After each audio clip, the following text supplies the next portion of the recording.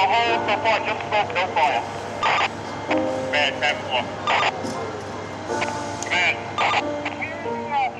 So at the time I was working in Rescue 2, one of the best firehouses in the New York City Fire Department, certainly the busiest and has been for several decades. And the ability to function in a chaotic, dynamic, uncertain, lethal environment is really the name of the game.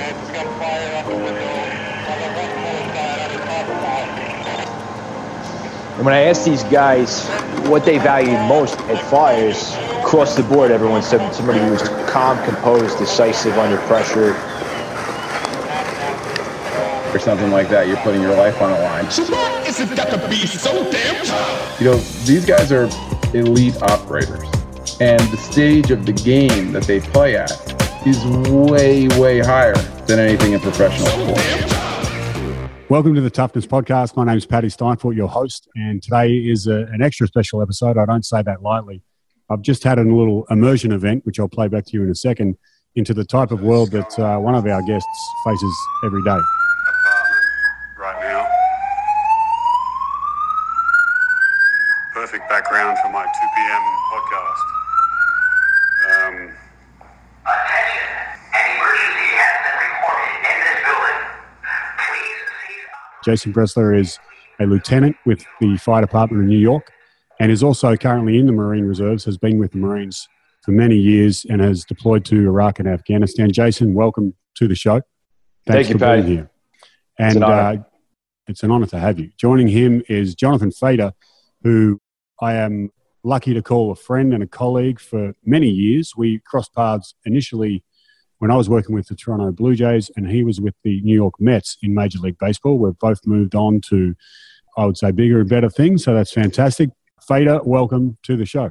Paddy, it's so great to be here. I appreciate both of you being here. We're going to talk a lot today about, obviously, a consistent topic through all these shows is dealing with pressure, dealing with high-stakes environments, and how you can actually learn and grow and deal with that stuff better. And you two have worked in some areas that many of us, lucky if we get to experience one of them, let alone across multiple. Fader, you've worked in Major League Baseball, as we just spoke about, and you're currently involved and you've helped with Jason's initiative of setting up what's known as the MPI, right? That's the Mental Performance Initiative of the Fire Department of New York. Can you tell us, either of you can jump in here, how did that come about? Like, it's a nice idea, but to turn it into an actual program that runs in an org the size of Fire Department of New York, like, it's got to be an interesting journey. Sure. So I'll kind of offer my insight on it, and then it'd be great to have Fader share his, given the prominent role that he's had in the program, and particularly in shaping the program. But going about probably back a decade now in time, I had recently come back from Afghanistan, a pretty challenging tour there, on the heels of a pretty challenging tour with an infantry battalion in Fallujah, Iraq, at the height of the insurgency there. And both of those deployments really solidified for me the fact that the human factor undoubtedly is the single most important aspect as it relates to performance in a combat unit. You know, the military gives a lot of attention, makes a huge investment in the tactical aspect, technological, equipment, resources, et cetera, and for all good reasons. The ability to function in a chaotic, dynamic, uncertain, lethal environment is really the name of the game, in a cohesive fashion, right, with teammates and other members of your unit. When I transitioned back from my tour in Afghanistan, I probably had 5 or 6 years on the fire department at the time.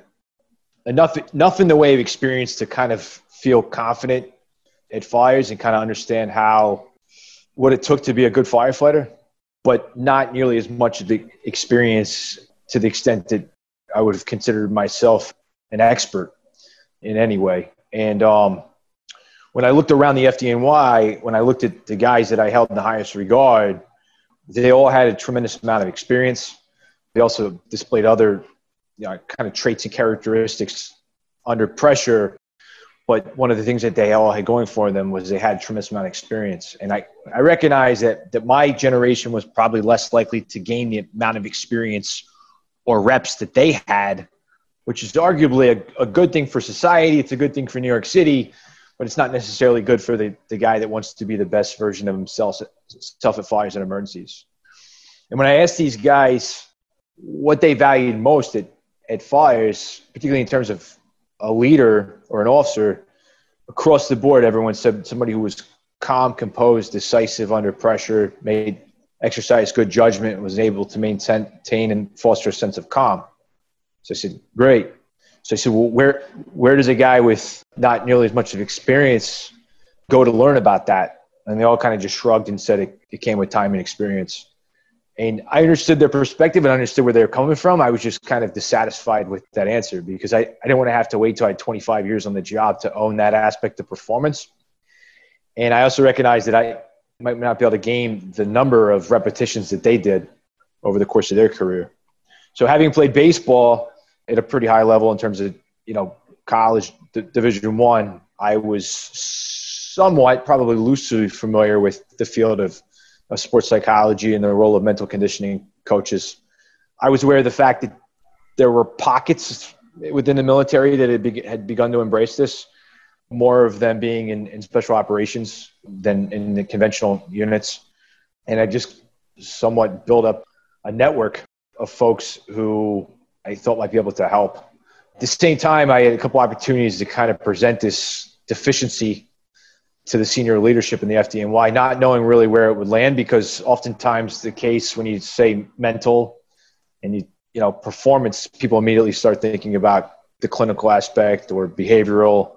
And when I just looked around, arguably I'm of course biased, but the world's best fire department, certainly North America's biggest fire department, and arguably its busiest.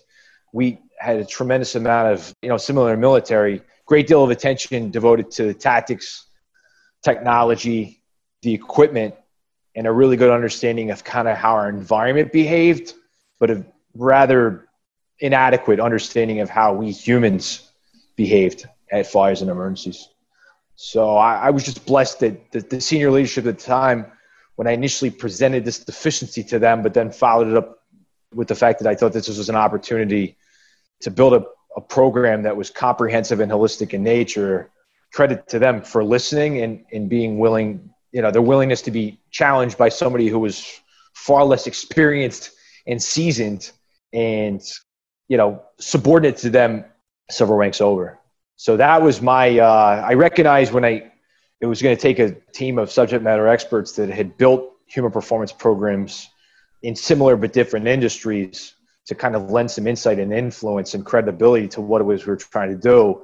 And at the time, I recognized that Sandy Alderson, then general manager of the New York Mets, was probably one of the best figures that could help lend some insight and influence and credibility, given the heavy lift that he did in baseball, dating back to the 80s. And through my relationship with Sandy, who also happens to be a combat Marine, through my relationship with Sandy and his willingness to help, I then met Fader, which was absolutely huge.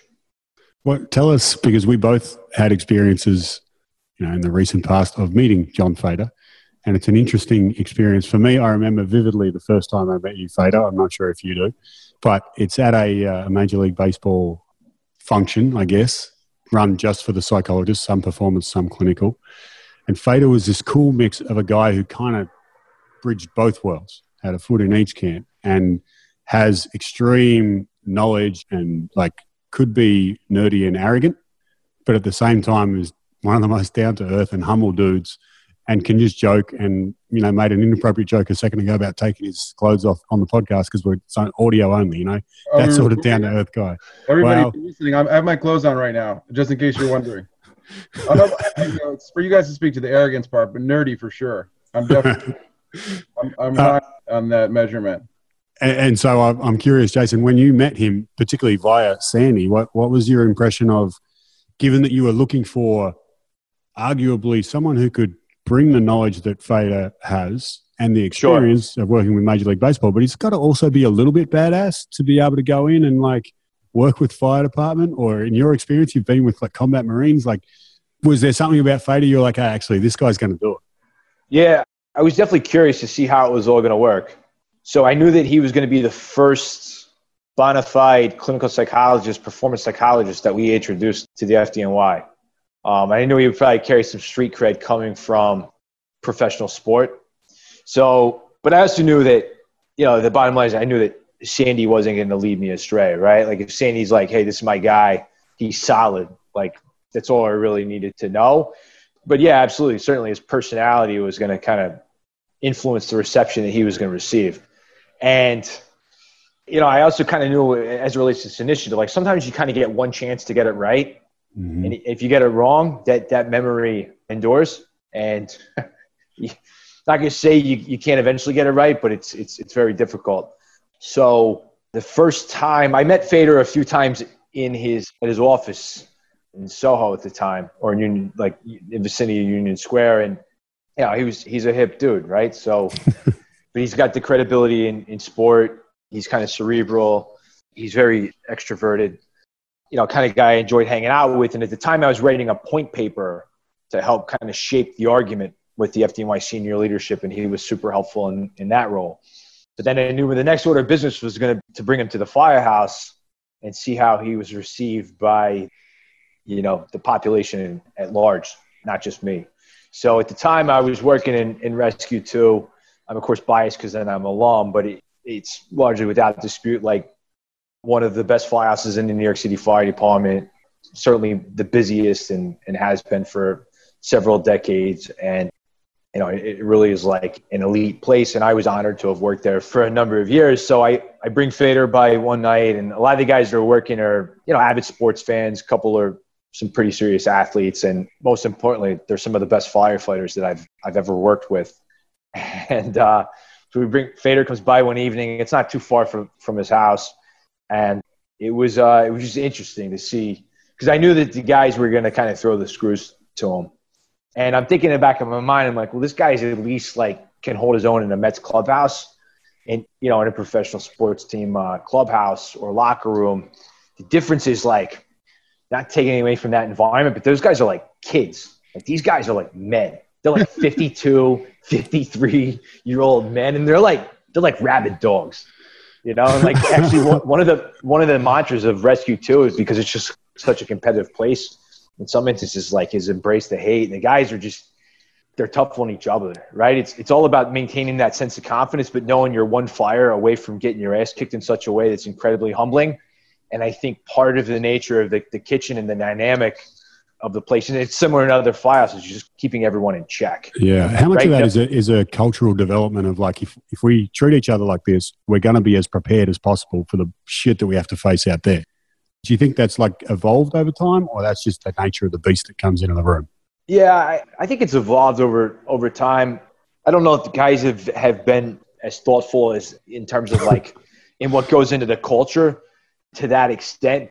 But I do think like it is a type of place where you just got to be consistently on your toes. So Fedor comes into this environment as an outsider, and typically most places, like when an outsider come in, folks are super hospitable, right? But Fedor's not there as just some guy who wants to see the fire truck, right? Like Fedor's there as some guy as part of this potential endeavor to make the FDNY better, right? And he's like starting in a firehouse where arguably some of the best guys work. And he comes in, and they had a couple of questions for him, like just to kind of pull him a little outside his comfort zone, or maybe throw him some curveballs. And he was great. Like he just kind of, it was like they threw him a curveball and he knew just to kind of sit back and hit it the other way. And he played to his strengths, right? He kind of avoided his weaknesses, and they threw him one or two like kind of high fastballs, and he hung in and maintained his sense of composure. And probably very quickly, it's like two dogs sniffing each other. They're good with him. He's good with them. But they threw him some high heat early. He handled it well, and I knew he was going to do just fine in terms of holding his own in the FDNY. Awesome. I mean, it's a great example. You got to practice what you preach, right, Fedor? You've been working with these athletes. You work with the New York Giants as well, which I don't want to brush over. And we'll circle back to some comparisons across the groups. But what's your memory of that? Not necessarily meeting Jason the first time, but your first experience of going into that environment. Was it not dissimilar to going into a major league locker room or an NFL locker room in terms of the testing ground? Yeah, I mean, I think the difference is when Jason got me, he armed me up and stuff like that. Once he put on the bulletproof vest, I thought, okay, this is going to be a little bit different.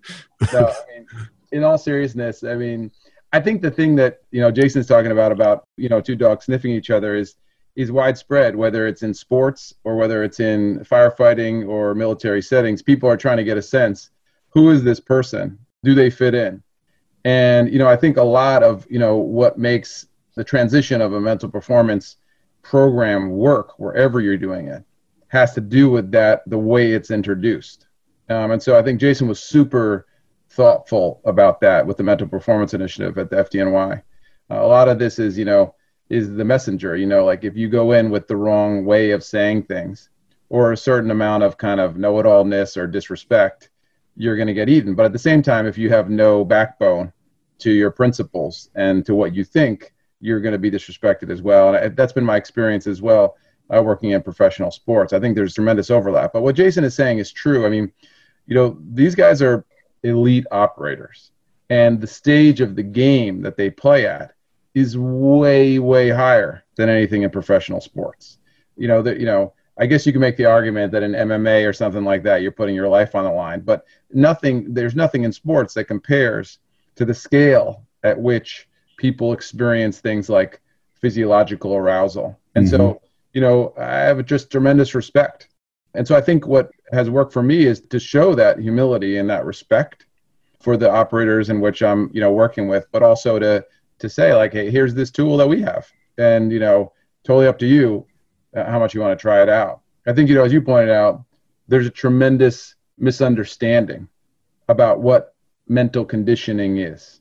And that occurs in sports. That's not just in firefighting. I mean, that definitely occurs in sports. Human beings do not like uncertainty or what they can't understand. If something's uncertain or they can't understand it, this is just deeply in us as humans. We're going to run for the hills. And so whether you're a baseball player or a firefighter, your first instinct when someone starts talking about something you don't understand is to get away from it, right? And so I think that that's true in sports, probably less so now, because just there's been an evolution, and in the military too. But in firefighting, Jason and the crew at the FDNY are some of the first people to take a wide-scale mental performance initiative or mental training to really an entire department. And that's been such an honor, a tremendous honor, to be tapped to be involved in any way in that. Yeah, it's a really unique program, as you mentioned, one of the first firehouses and the biggest to take on something like this, and that it has been seeded and started to grow up in a couple of other high-performing industries. But you're right, that the concept of, you mentioned before, Jason, it's unpredictable and it's all these things, but you tack the word lethal on the end of it. And that's something we don't deal with in pro sports, which makes a big difference. I'm curious for you, Fader, and then Jason, you might be able to weigh in afterwards, is comparing the groups. You've worked with pro athletes, and I am often surprised and often get asked, like, don't they just eat your shit up because like it helps them make an extra $10 million and they get a better contract? And like, doesn't it make sense that everyone would want to do that? And it's absolutely not the case. There's a lot of sensitivity to introduction. And also there's a lot of like, if it ain't broke, don't fix it. Like, I got here, don't fuck me up. Don't get in my head, right? And so that exists to a degree in sport. Is there less of that or more of that in terms of either running away or pure resistance for people who are dealing with life and death? Because it would make sense that if you're going to give me something that helps me handle pressure better and it means I'm more likely to stay alive, then I'm all about it. But I'm assuming that's not always the case. Did you find a difference there between sport and fire operators? Yeah, I mean, that's a really insightful question, Patty. And I think there is, in my experience, there's a big difference. In my experience, working with firefighters, there's much less resistance, considerably less resistance. And I think about like, what's the dynamic by why that's the case? And Jason, I'm sure, has some thoughts about this and maybe has a different experience. But I think there's two reasons, a number of things. One is that the way the program is designed, as Jason was saying, he worked with me and other people to say, hey, let's look at what other people are doing in pro sports, right? So he's like building a case about why this works. And so when it was introduced, it's part of the way it was introduced. As I always say, sometimes you want to serve a chicken dinner, but people want chicken McNuggets. So you got to make it chicken McNuggets. And so Jason really, and the crew in the MMPI pro, he led it in a way, and it still leads it in a way that it's really designed to say like, hey, look, this is what elite athletes programs are doing. And so I think in sports, there is a precedent for it, but there's not like, oh, let's look at what these guys are doing. and funny enough, we've tried to do that. And, I've brought Jason to work with the Giants, and I've brought, elite operators like Navy SEALs to work with the Mets. But I think the other element of this, which is what you got at before, Patty, is, I think there's this sense of like, look, I can't afford not to evaluate something that's going to be helpful.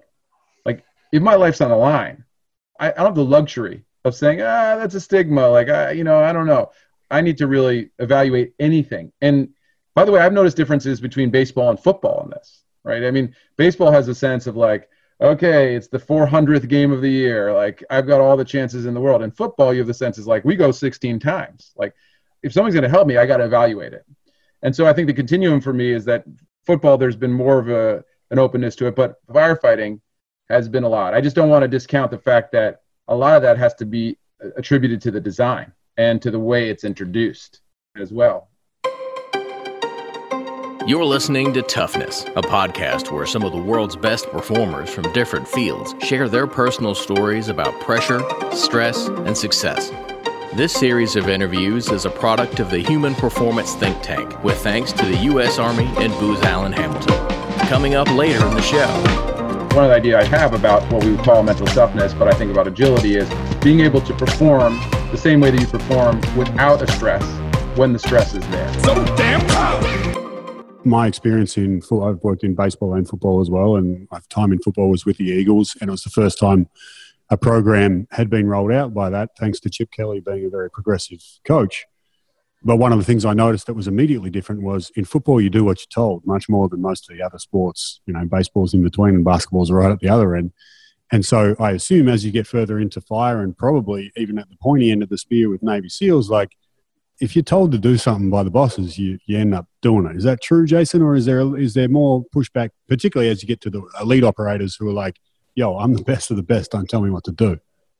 So you both raised some really great points, and these are things that we had to navigate and contemplate, particularly in the early phases as we were designing this program and figuring out what language we were going to use, what message we were going to use, who we were going to partner with on the outside. And one of the things I never wanted this program to be reduced to was somebody doing something because their boss told them to do it. Like, and oftentimes I think one of the biggest myths about that society borrows from the military is that young lance corporals or sergeants in the Marine Corps and the Army do exactly what they told to do on the battlefield, exactly what they're told to when they're told to do it, right? Like this blind obedience to orders. And I know firsthand, like, that approach doesn't work. It's absolutely dangerous. And sometimes we'll roll something out and we won't give folks a choice. It'll be a piece of equipment that is superior than the previous generations. And like, hey, you have to wear this. Doesn't matter. You have to do this training. It doesn't matter. But this program is so important, both professionally and personally. I didn't want folks to kind of have to blindly commit to embracing mental performance or mental conditioning or mental skills or any of this because their bosses were told them they had to. Rather, I wanted them to do it because that they want to do it. And one of the things I know that's true about virtually every single New York City fireman I've ever worked with, they all want to be better, right? And as many reps as there aren't enough, right? But it's not like batting practice, right? I can't just show up tomorrow and like have a pitcher throw me batting practice. I'm going to work tonight. I might go to 2 fires. I might not go to any fires. I don't have control over how many fires I go to, but I have control of the training evolutions I'm going to run. I have control of the conversations that we're going to have.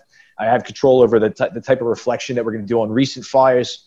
And I knew that every individual in the organization that I respect and admire, the types of individuals that make the New York City Fire Department what it is, they all want to be better.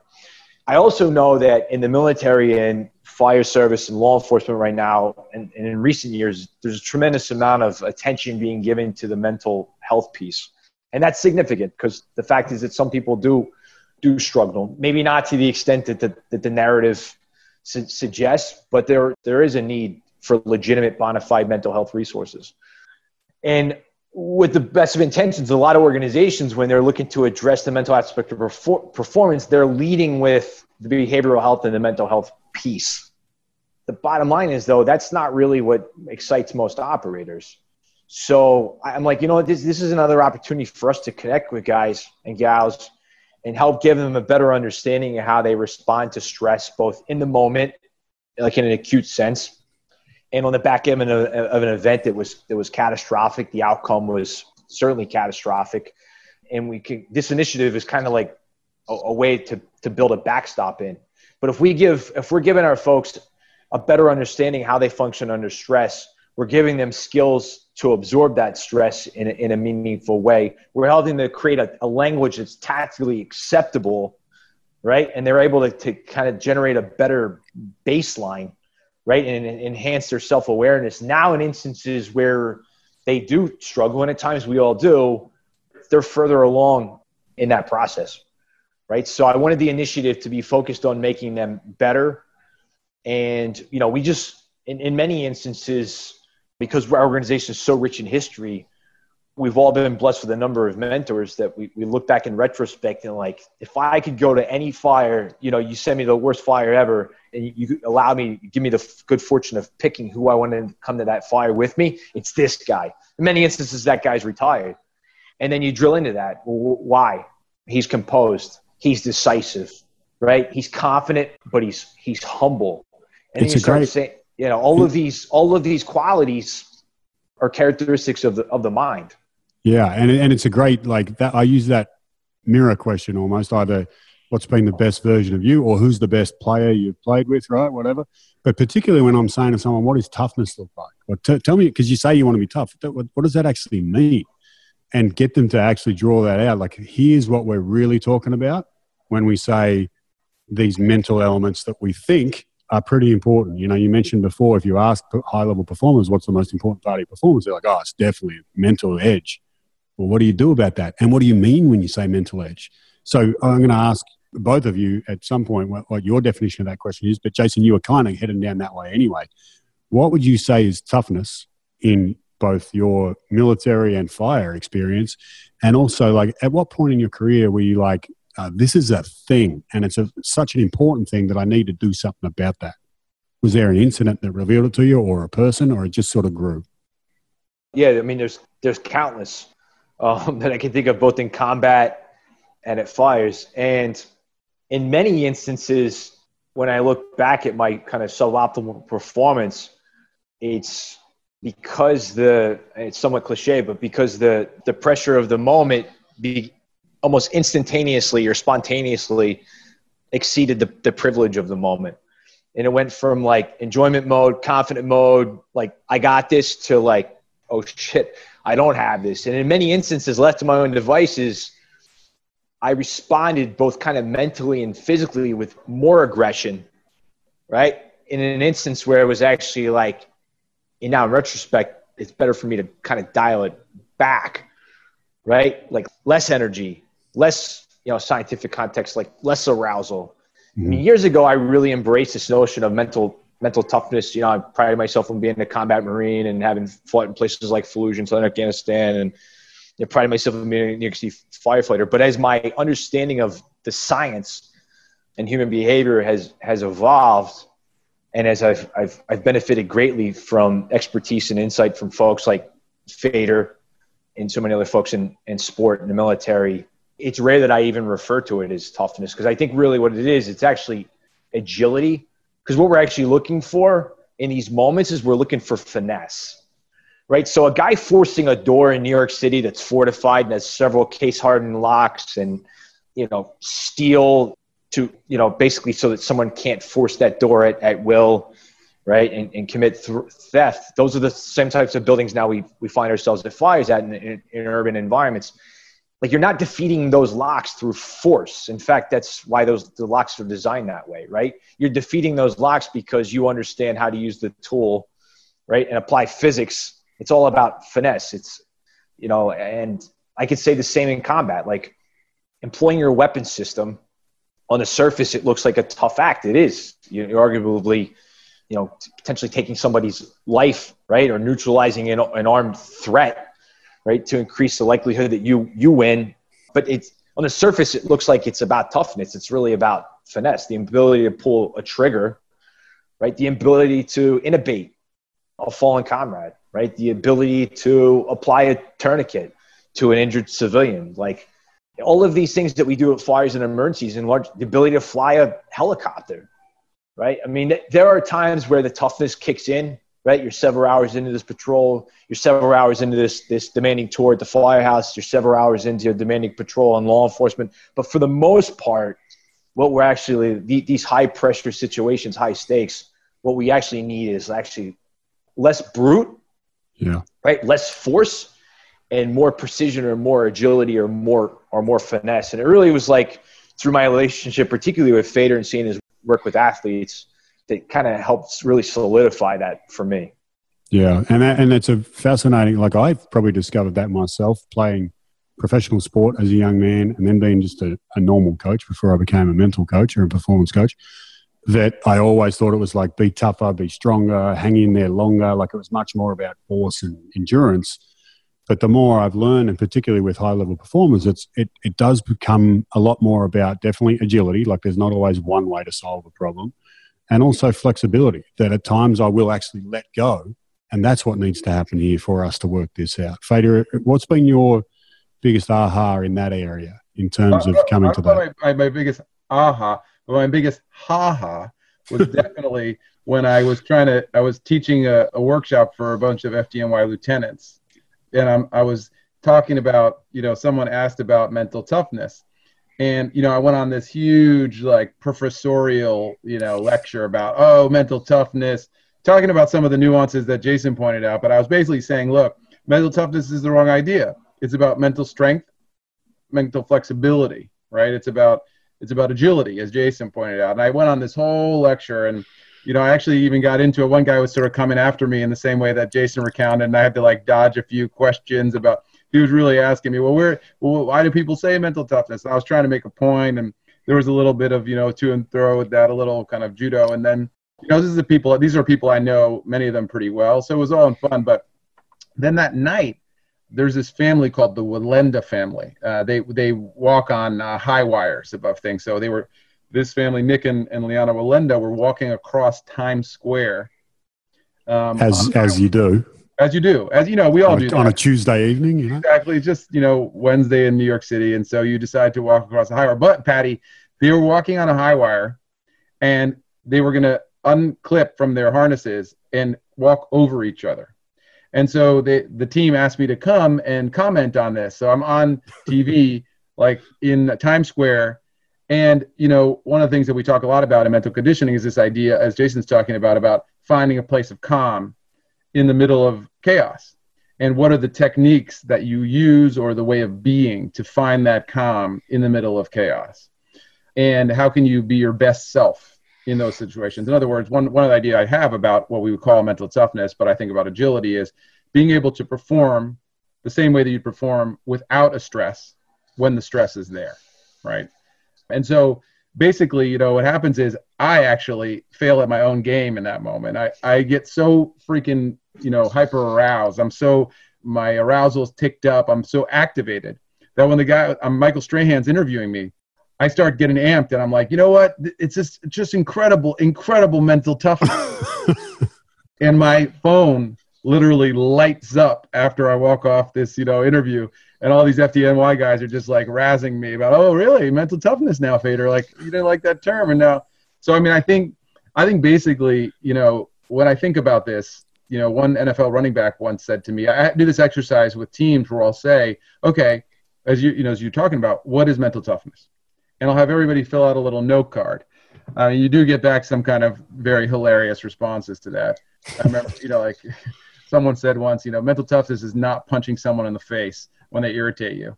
They're not entirely wrong, but really one of the best definitions that I got about mental toughness is that it's having an excellent filter. And I think when you think about what that means, it's saying okay, when stress comes, I know ahead of time what my filter is going to be able to diminish the effect of that stress on my performance. And so I think what most people do is they don't develop that filter. They don't know how they're going to react. They're just kind of freewheeling it. And it's kind of, to me, to your point before, it's pretty crazy that that's the case, especially when you think about what kind of games are on the line, or in an operator space, what's on the line, right? We're kind of freewheeling a lot of the time. We're saying, well, if it gets hairy or sideways, as they say sometimes in the fire department, I don't know how when I ask Major League Baseball players that, it shows me who they are. Because if I ask someone, a player, like, hey, what do you do if you give up a home run? And they'll say, well, I just kind of shake it off. But then I say, okay, how do you do that? And if they can't tell me in very specific terms, I know that they're actually vulnerable out there.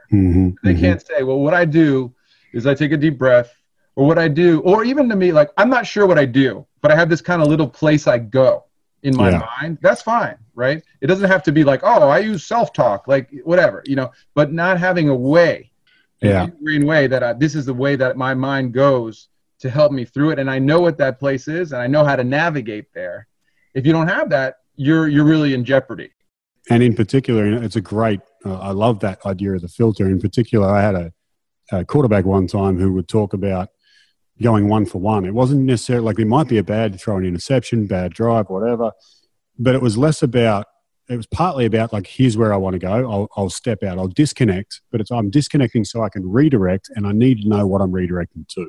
Completely. So it's about him. I'm choosing what I pay attention to. And in the end, no matter what I do, whether I look in the crowd for a pretty girl or I pray to God or whatever it might be, after all that, I want to end up focusing back on this. This is my non-negotiable priority thing. And that's, well, you know what? And you said another thing, Patty, that I think is super important, which is, this idea of task relevant cues. Like, when we don't have a great filter, we start paying attention to cues in our environment that are not relevant to the task. And so part of the goal of having a great filter is to be able to pay most of your attention to task relevant cues. And in an environment like you're dealing with, Jason, that's like even harder than, as we said before, than pro sports. There's things that can kill you. There's people that you care a lot for who could die.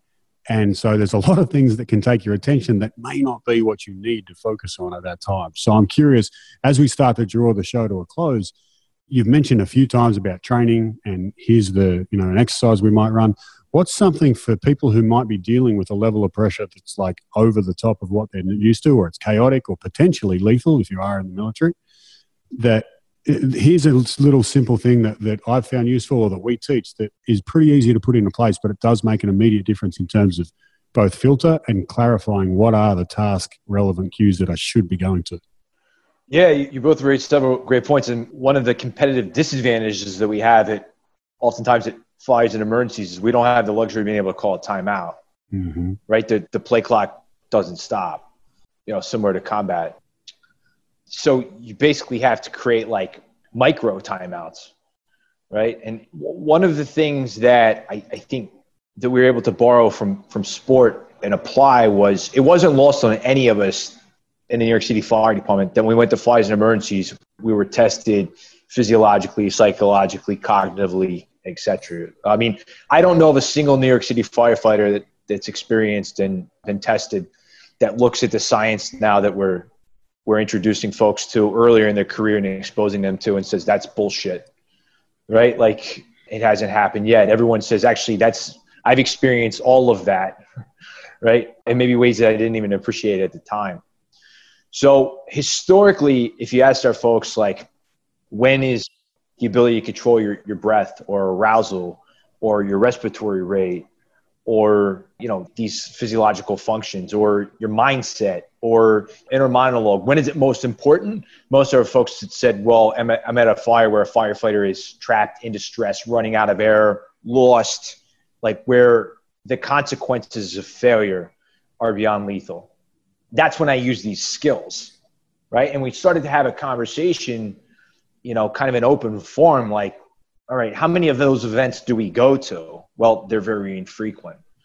Okay, so if a relief pitcher, a closer, doesn't tap into these skills, right, or these techniques until Game 7 of the World Series, what's the chance he's going to suddenly pull him out of his ass, right? Like, he's not. So every fire and emergency that we go to, right, or every training evolution that we perform is kind of an opportunity, provides an opportunity for us to kind of integrate these skills in. And the reality is, and this is something we've also borrowed from sports psychology, because, occasionally somebody will resist it and says, like, look, I don't want to be thinking about anything more at fires and emergencies. I just want to be able to trust my instincts, my training, and I want to be, present. Great, right? They're like, I don't want to add any more cognitive drag to what I already have on my plate. We're like, great. That's exactly what this program advocating, right? We spend far more time thinking about this aspect of performance during the preparation phase. It's relatively light during the execution phase, right? The operational phase. And then as soon as the event is over, it's back to the drawing board. And during the reflection phase, it becomes very cognitive, very cognitive and somewhat burdensome, particularly if we're going to try to absorb our failure in a meaningful way and learn from it. And that thinking has been huge. I mean, I know personally it's been super, super helpful for me, knowing that these events we go to are sometimes few and far between. They're infrequent. They last only a matter of minutes. There's no timeouts. And you never walk away and say, that was the absolute best version of myself, right? If you're being honest with yourself, or it's super rare. And now you have days, weeks, and months to think about this before you see something like that again. Occasionally, it could be a novel event you won't see another, again for another decade or two, if ever. So having that comprehensive approach broken down by phases and figuring out when the skills work best specific to each phase and each task has been super helpful. And Fader's been instrumental in helping us to really maximize that effort. So why is it that the beat so damn tough? Excellent, busting with the best of them. Simply impressive, no worry and stressing them. I'm getting mine right now. Put your shades on and let me show you how. Yeah, right. You ain't